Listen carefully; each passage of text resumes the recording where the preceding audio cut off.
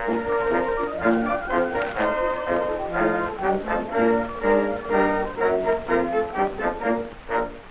and welcome to the Pall Mall Doughboys podcast, a World War I history podcast keeping alive what is often called the Forgotten War. Coming to you from Sergeant Alvin C. York State Historic Park in Pall Mall, Tennessee, on the banks of the Wolf River. Thanks for joining us. I'm your host today, Park Manager Nate Dodson.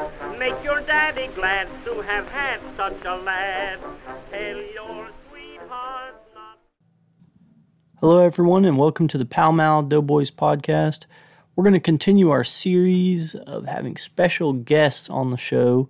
This particular person is our new administrative assistant at the park. His name is Alec Parsons, and we are talking about a family member of his that he researched that had participated in World War I and the infamous ship of death, the USS Leviathan. So here's the interview with Alec.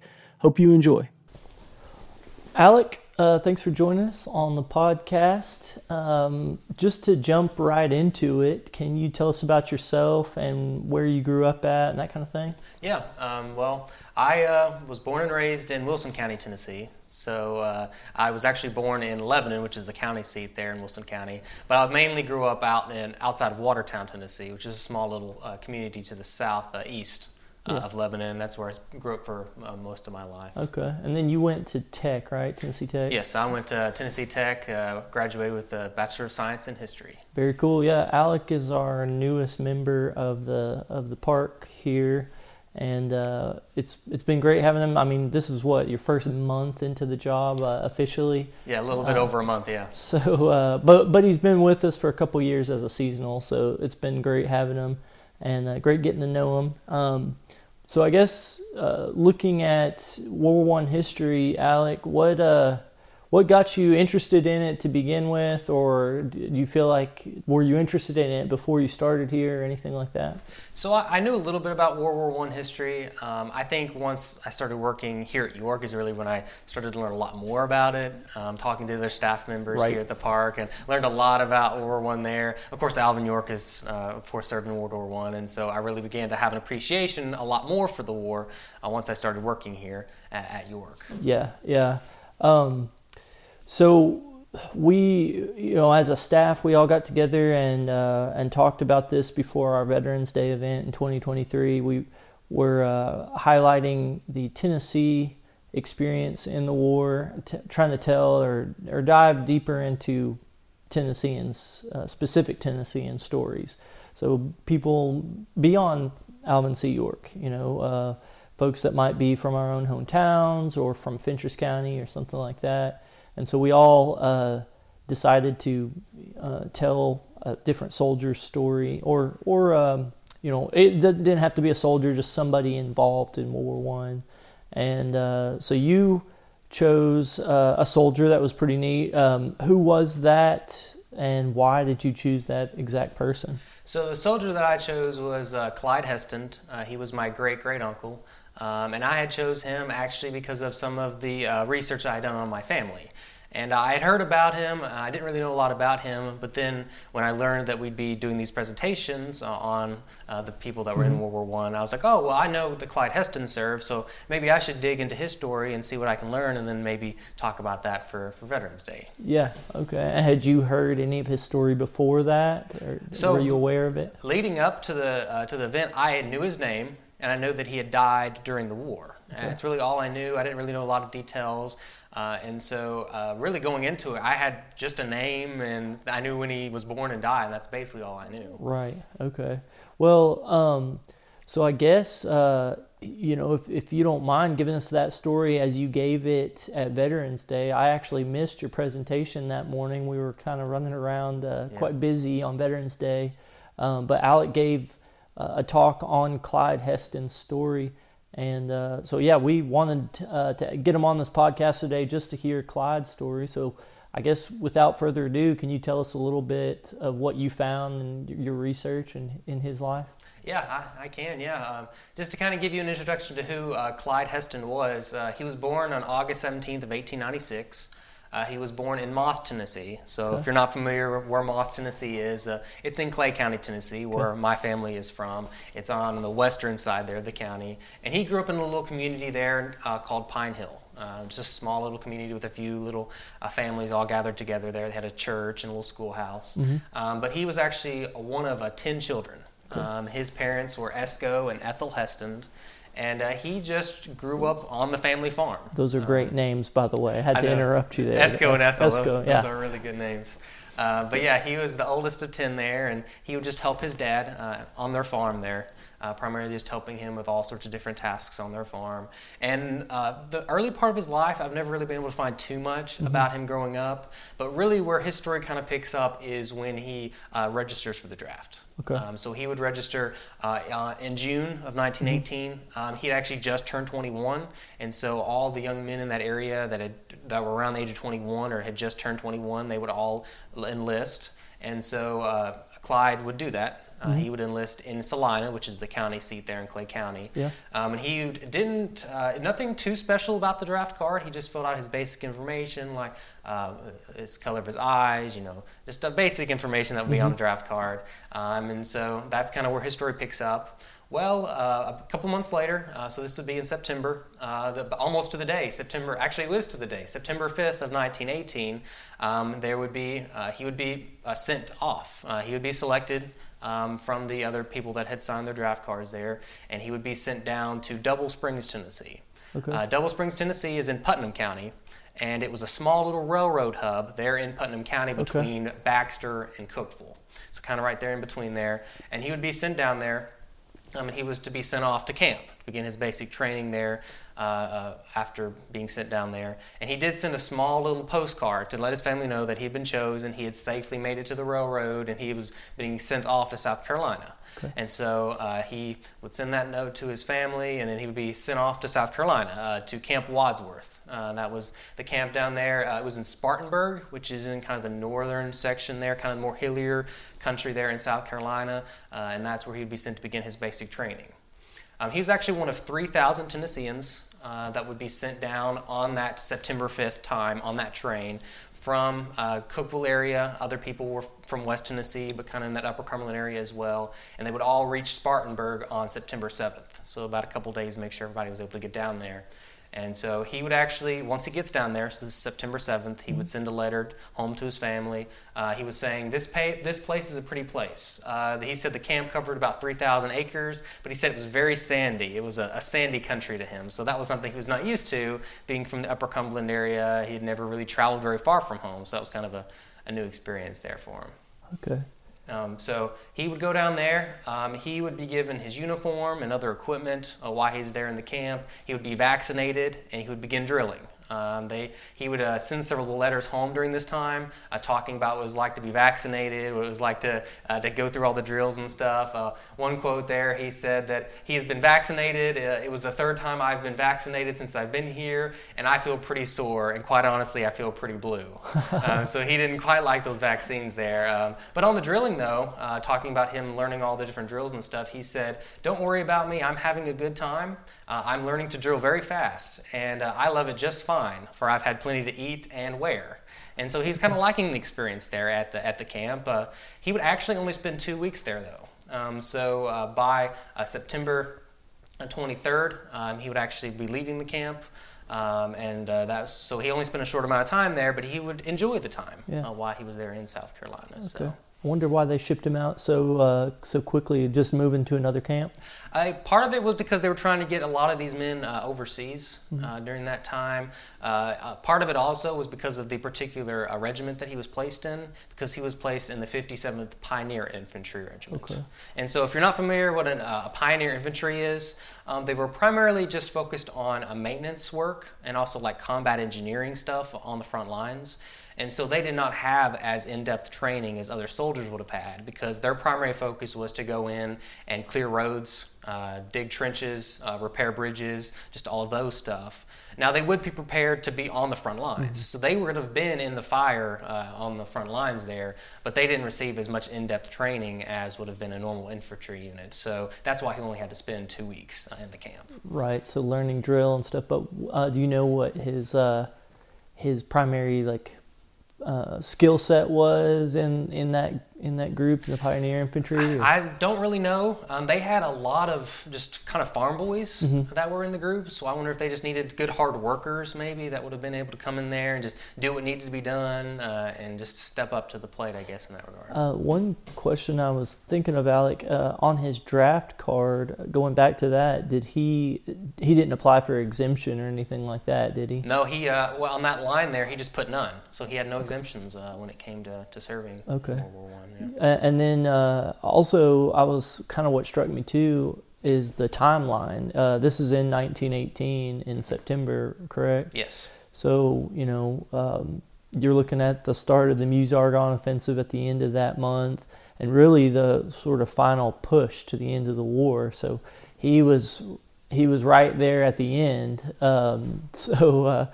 Does he ship out from that camp and go overseas at that point? So he would be sent to New Jersey, to Camp Merritt there. That was kind of the holding ground for him to be placed on a ship and sent overseas to France. He would spend a short amount of time there in New Jersey, and he would send one last letter home while he was there at the camp, at Camp Merritt.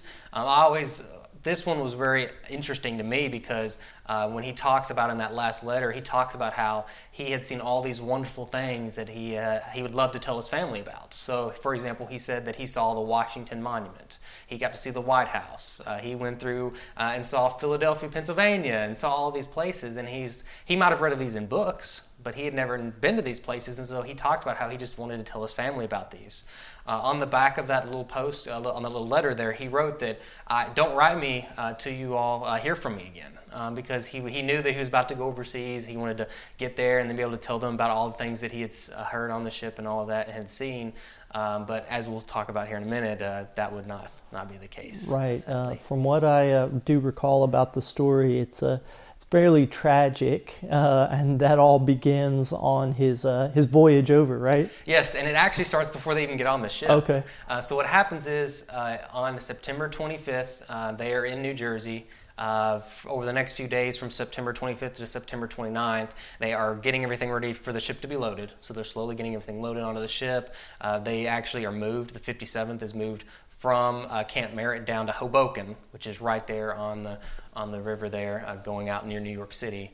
And so they get moved down there. They actually travel by ferry down there, and so they go down there pretty quickly, and they're being kind of held there in Hoboken and are slowly getting onto the ship, which the USS Leviathan was the largest ship that was sailing the seas at that time. Was originally actually a German ship. Okay. It was originally called the Vaterland, and it was actually built in 1913, and it was a very big ship, but a very fast ship. It was said they could hold as many as 10,000 troops during the war and traveled as fast as 22 knots, which is pretty impressive for a ship back then. From what I understand, this ship actually didn't travel with an escort because it was so fast. German U-boats actually couldn't sink the ship. Wow. And so it traveled by itself, just speeding up back and forth during the war, flying across the Atlantic Ocean. Had it been in service already, transporting troops, early on in 1917 and early 1918? It had. The United States actually captured it in 1917, and they actually took it from, it was originally a cruise liner, and it had been actually kind of transformed into a troop ship. And they had actually started using it not too long after the United States joined the war. Cool. And so it actually made a few journeys across, but this journey here is more infamous, I guess you could say, than the others. Yeah. Because what happens is on September 28th, the 57th is actually moving to get onto the ship. And as they're moving onto the ship, a lot of the men are starting to fall down on the sides of the road. They're trying to march, and suddenly they just collapse. And so the leaders are very concerned. They don't know what's going on. And so some of the quotes from some of the higher commanders there in the 57th talked about how the Spanish flu, influenza, had hit the 57th Pioneer. And they talked about how the camp surgeon was summoned to the group. They were all kind of just waiting to board the ship there, and the camp surgeon was kind of going through all the men and said that the entire infantry unit was infected. And they said that the men needed to be held in Hoboken. They did not need to enter the ship because if they got on there, it would just spread like wildfire to everyone on board. And so some of the upper leaders of the 57th reached out to the War Department down in Washington, and they were asking, like, hey, our entire regiment is infected with influenza. Like, we don't need to go across. Like, is there any way you can stop this from going on? And the War Department's like, no, just send them on. It'll be fine. And so all of the 57th get loaded on there, about 100 of the men. So to give you a little bit of an idea, there was about 3,400 men that were in the 57th. Okay. About 100 of them immediately fall sick. They just can't even get onto the ship. A few more are loaded on the ship but are so sick they immediately take them off the ship in ambulances. And they were still taking off men right before the ship departed. So like they're literally putting up the gangplanks and there are still ambulances trying to get off with these men. And so they begin going out to sea, and the ship's journey would be from September 29th to October 8th of 1918. Okay. So it took about, 9-10 days to get across the Atlantic there. And during that time, the entire ship is just covered in patients that are sick. There's a report that the Naval Department talks about how there were just pools of blood everywhere from the pneumonia that the men were developing, how there were some nurses and some doctors on the ship that were trying to help the patients. And they just couldn't help all of them because there were just too many of them that were sick. The entire hospital bay filled up within 24 hours on the ship there, and talking about how their men just lined all over the decks, just throwing up, just sick, and pools of blood coming from their noses, and they were just in horrible conditions, and the doctors couldn't do anything about it. Yeah, what an absolute nightmare on that ship. I wonder, were there any reports of the crew of the ship or anything like that? Or is it mostly kind of focused on just the men they're transporting, or did basically everybody get sick, the nurses and everything? So a lot of the nurses would get sick. Some of the other crew members on the Leviathan would get sick. A lot of the captains and the higher up people would actually just kind of board themselves off from the other people, kind of quarantine themselves so they didn't get sick, because you needed everybody. If everybody got sick, then it was going to be a disaster. And so some of the people would kind of quarantine themselves off. Some of the 57th Pioneer, they were trying their best to just stay away from the whole situation, kind of isolate themselves from the sick patients, but then each other, like, they wouldn't know who was sick. And so somebody would be sick amongst some people that were healthy and get them sick, and it just spiraled out of control as all these men were getting sick there. And so, inevitably, our guy that we're looking at, Clyde Hestand, he's on the ship and certainly not immune to what's going around. So he falls ill pretty quickly. Do you know anything about the timeline when he got sick? So we know that he doesn't die on the ship. We do know, based on the reports of the log from the Leviathan during that time, there's about 91, 92 men of the 57th that die on the ship. He does not die on the ship, but he does get sick on the ship. He is one of about 1,500 men that actually get sick on the ship and are carried off the ship. Because once they arrive in Brest, France, they stay in harbor for about 24 hours, and the first thing they do is they bring ambulances in, because they'd already sent word ahead that, hey, our ship is contaminated, we need help immediately. And so these ambulances immediately board and start taking all of these sick patients off the ship. It takes about 24 hours or so. Yeah. And they get all of them off the ship. And Clyde Hestand was one of those men that was sick and was taken off in an ambulance into Brest, France there. So. Okay. Wow. Was he, after that terrible voyage over, was he able to write home in any way and let his family know, or was he completely incapable of sending word home? So he was so bad that he could not send home. He could not send any letter or any sort of message home to his family what was going on. It's kind of sad, because the family would receive a small little postcard from the AEF saying, the ship your boy has sailed on has safely arrived overseas. So they had no idea what was going on. They didn't know that all of the men were on there were sick. They knew that the ship had arrived to France, but they didn't know that he was actually sick himself. Right. It would give you, your first worry is that they would be attacked by U-boats or something, and here they are actually making it across, and the family gets that word. That's terrible. So, he's carried off the ship on an ambulance. Do you know anything else? What happens there? He gets taken to a hospital in France, and passes away there shortly after? Or is it quite some time? Or? It's not too long after he arrives on in France there. The rest of the survivors, they actually that weren't sick, they would actually be marched up into a camp on the north side of Brest. From what I understand, some of the letters that I saw, there was a little Red Cross letter that had been sent to the family, and this is where I got some of the final details of his last moments. Okay. It said that he had been taken ashore and taken to a large base hospital at Curion. I don't know if I'm saying that correctly, but Curion Hospital there just outside of the city.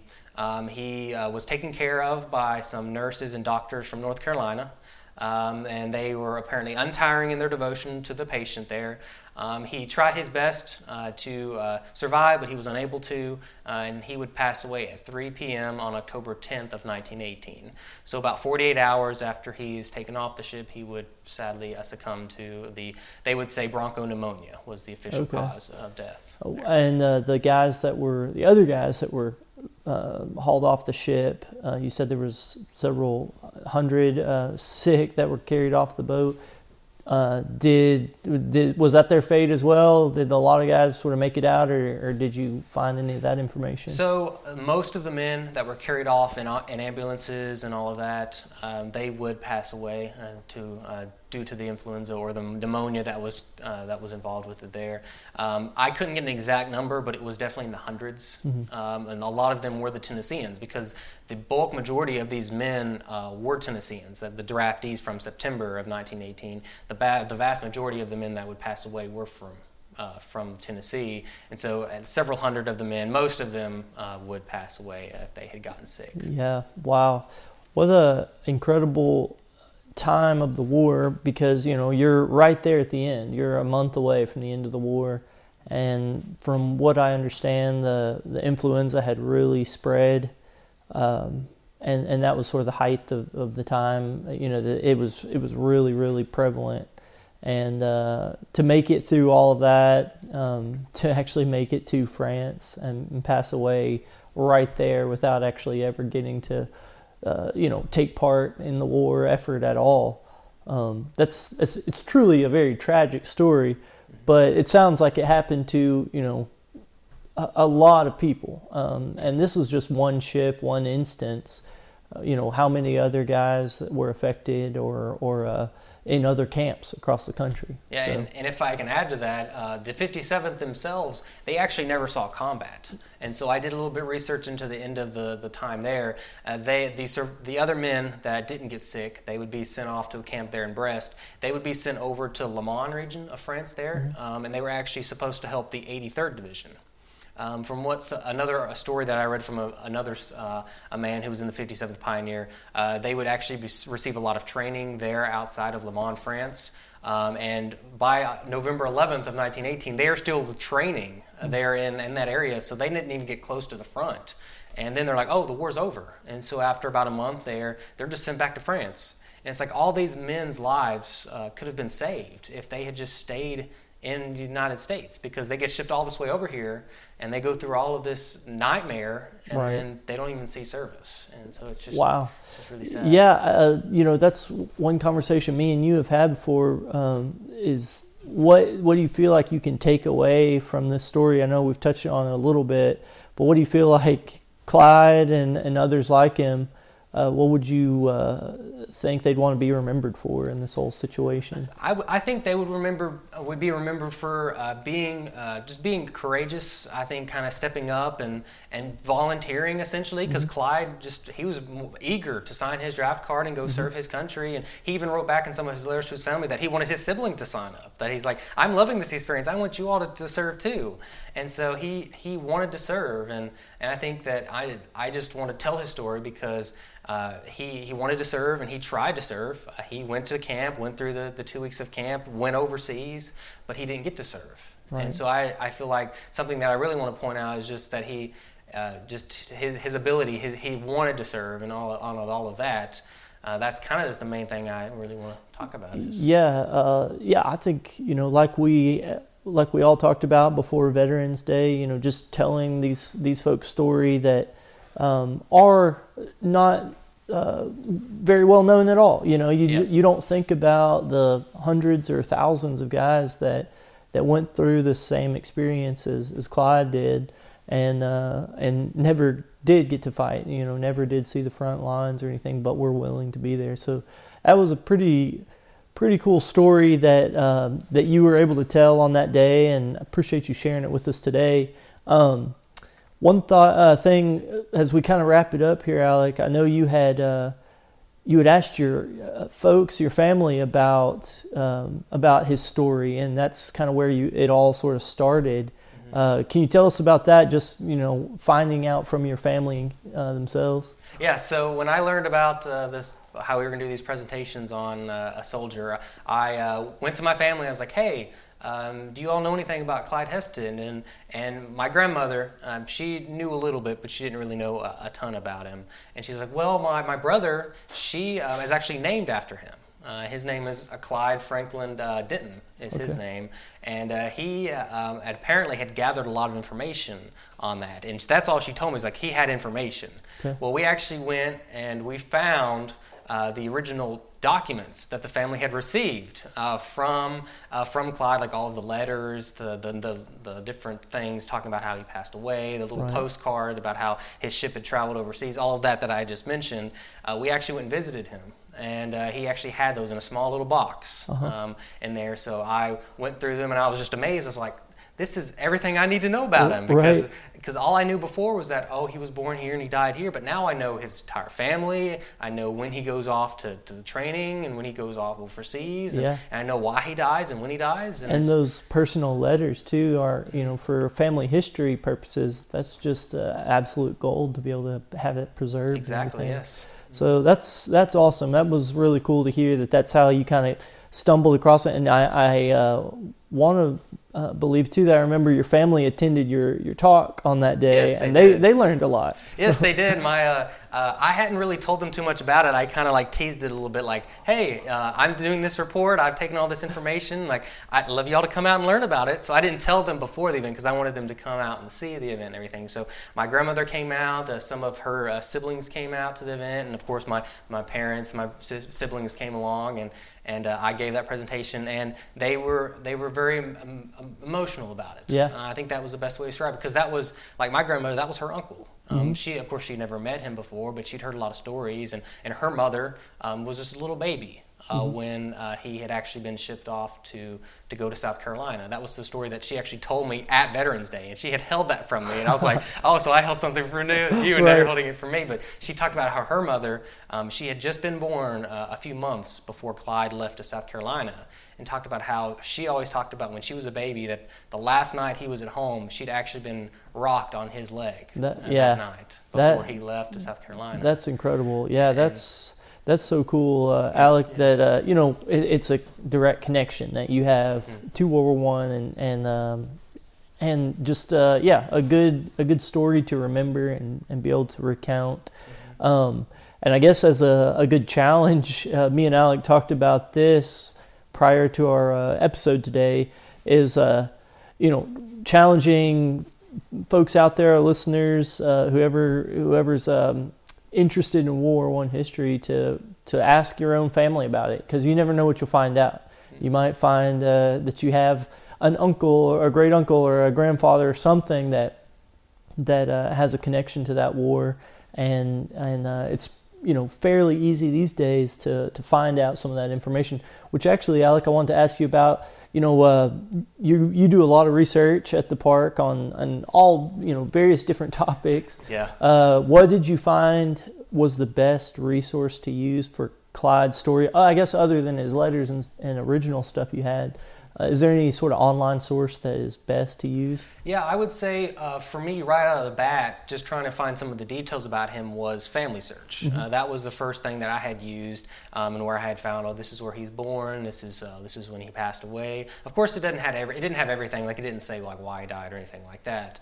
But I would say Family Search was the first good source that gave me an idea of who he was. So if you go and talk to your grandmother and be like, hey, do you know about anybody who served in World War I? And they say this so-and-so, then you could just type that into Family Family Search and get a kind of introduction into a story. Another thing that I used was like the National Archives, Library of Congress, because I was able to tie some things together with that. So those were also some good resources. But I would say Family Search was a great place for me, at least, to kind of start with that story. Yeah, very cool. Well, yeah, just talk to your family about it. You'll never know what you'll find, and you can find some really cool stories that relate to the Great War, and exactly what we're trying to promote here on the Pall Mall Doughboys podcast. So appreciate you joining us, Alec, and thanks for the story. Hey, everybody, we'll catch you on the next one. Thanks for listening.